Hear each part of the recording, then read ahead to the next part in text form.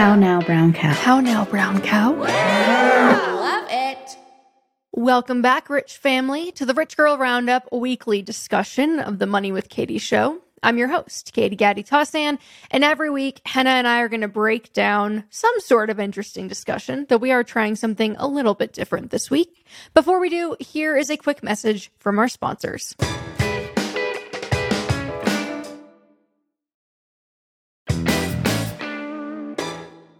Now, before we get into this week's Roundup, I just wanted to let you know how excited I am for this Wednesday's full main episode because I'm interviewing Ramit Sethi, the author of I Will Teach You to Be Rich and the host of the Netflix show How to Get Rich. We talk about money, business, life, philosophy, politics. It's a super wide-ranging conversation, and it was really cool to get to ask him questions that I've never heard him answer before. So make sure that you tune in on Wednesday to hear that interview. Okay, on to the Roundup. So this week, instead of answering a listener question, I thought it would be fun to try something new and kind of dig into, I'll call it critical feedback of some of our more controversial recent topics. We put out a bunch of stuff on social media if you're not following there.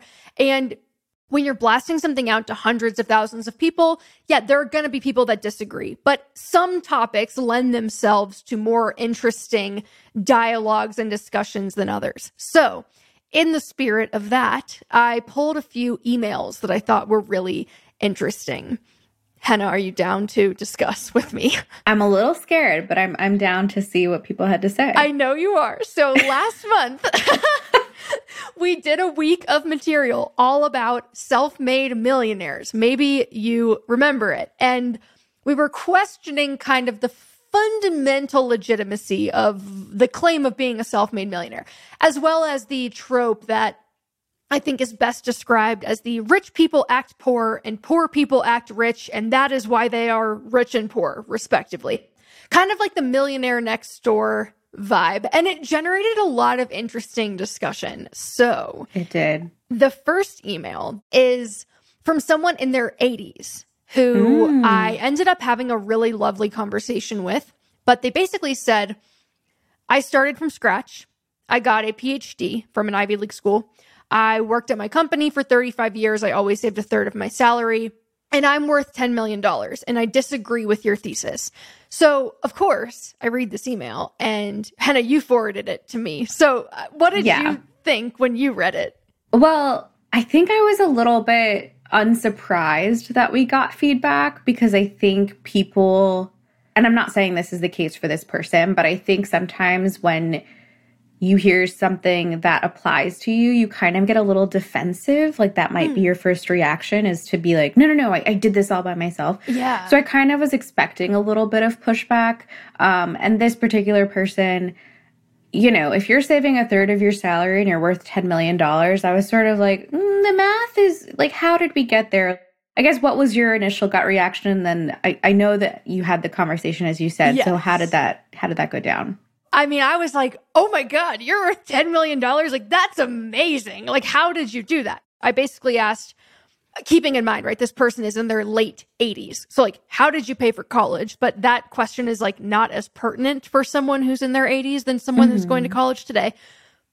How much did you earn in your career? The $1 million question. Yeah. How much did you have when you retired? How much of that 10 million has just been the result of compounding over the last 30 years versus what they retired with?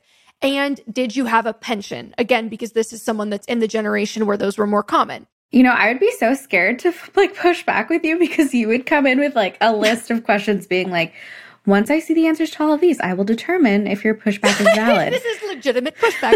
No, well, but that's the thing. It's like, how can you disagree with someone's subjective life experience? Right. But it was just because 10 million is so much money. I was like, I just want to know how you accomplished this. So they were super, super sweet. And it was really interesting to hear really the details of their life and their story. And a few things really jumped out at me. So they told me that when they were in their teens and kind of college aged, that they got $1,000 from their dad and $1,000 from their grandfather. I calculated that if you were 18, and it was in the 50s, that is the equivalent of about $22,000 today. It's a nice chunk of change. It's a nice chunk of change. That's right. In 1960, Harvard's tuition was $1,500 per year, which is the equivalent of about $16,000 today. The actual tuition of Harvard today is about $60,000, though it does appear that most students who attend Harvard get some sort of aid or scholarship. And this person did receive a pension, and it pays out the equivalent of about $144,000 per year. So like $12K a month. Correct, before taxes. Wow. Okay. So they got a great situation, right? And so I don't want to take away anything from this person. They're clearly very bright, very driven, worked super hard, and are still pretty bright because they were conversing with me very quickly over email. Like, there's no denying that. But it did highlight for me what makes this conversation that we wanted to get into so fascinating, which is that in the original email, they said, I started from scratch. Right, which is kind of like the yellow flag here. It, for me, really highlighted just the inherent bias that we all have in the way that we think about our own success and how easily we kind of gloss over the advantages we were given. We're very quick to attribute the good things that happened to us to our own intelligence or effort, and very quick to write off the bad things as like bad luck. And the one big piece of pushback that kind of I saw consistently that week was like, no, read Millionaire Next Door. I've read that book. I know that book. But I do think that it's fascinating when you consider the subject matter of that book, which is that they studied baby boomers.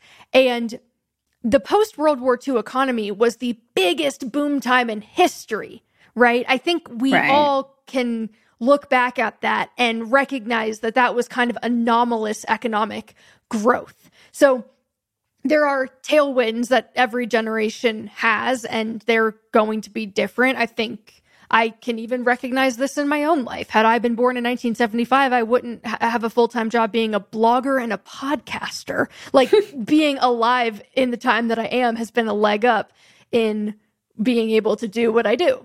Right.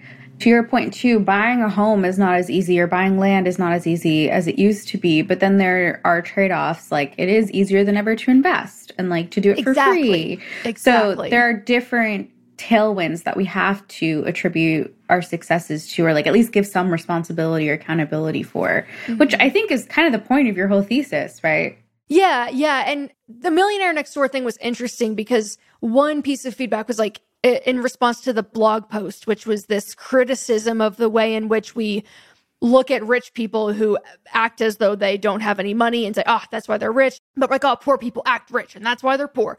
It was a criticism of that mentality. And somebody had said, hey, love your work, but I think this is off the mark. The reality is that a lot of middle-income Americans amass significant wealth by making smart decisions around consumption when it comes to cars and houses and investing in low-cost index funds regularly.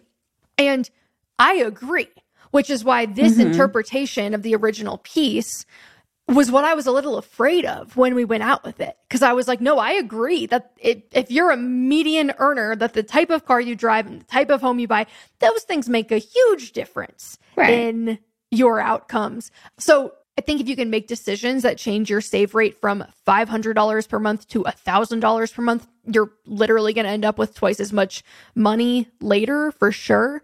But it kind of, highlights this larger question of like, how much of that is in your control with respect to things like housing? And if the cost of things like housing and education and medical care have continued to rise while the cost of everything that you would consider conspicuous consumption has continued to plummet over the last few decades, maybe avoiding conspicuous consumption historically was enough to make you a millionaire. But is that still going to be enough today? No, I think that makes a ton of sense. I was actually just thinking, like, I think having access to the financial literacy of knowing what to do to become rich is also another piece of this. If you're, working a minimum wage job or 2 minimum wage jobs, you're probably not sitting around saying, like, how can I amass my wealth and, like, become the millionaire next door? You're thinking, like, how do I get food on the table next week? So I think that there's, like, a gamut of what is the actual reality that a lot of people are living in and, like, the amount of money that they could feasibly save. And by comparing yourself to the Jeff Bezos or the Warren Buffett or whatever, like, it's really just setting you up for failure. And you can't compare yourself to the people next door because you're not the people next door. You are just in your own situation. I understand where people are coming from, and I like totally value the fact that there are many people who work their modest job, they save a bunch and whatever, but I don't think it's fair to glorify people who already have the high incomes for their budget-friendly choices. Yeah, like the lifestyle choice of frugality after the fact, where it's like, oh, yeah. I love this topic. I think it's going to continue to come up. It's come up before on this show. We've talked about the American dream, how things have changed, what the American dream even means today. And there are also generational differences just based on what you've experienced in your life and your own subjective feelings about how you got where you got. And that's pretty hard to argue with. I think in the future, we'll see after more controversial weeks if we get interesting feedback that we can talk about, because it just kind of serves to add more color to these conversations and makes them a little bit less one-sided, I guess. Although I guess it would make it really not one-sided if we invited someone on to talk about it with us instead of just discussing it in their absence. Hello. Would you like to join us? Honestly, he's a legend. I'm like, you know what? No matter what, icon. Total icon. I think that obviously if you have feedback, like we definitely want to hear it. And we are two people, so it's not representative of everybody. So totally, yes. Our experiences are subjective too. So that's not to say that this is definitive fact, but it is fun to see how other people with different life experiences interpret the work that we do. So thank you for listening to this week's Rich Girl Roundup, and we will see you on Wednesday.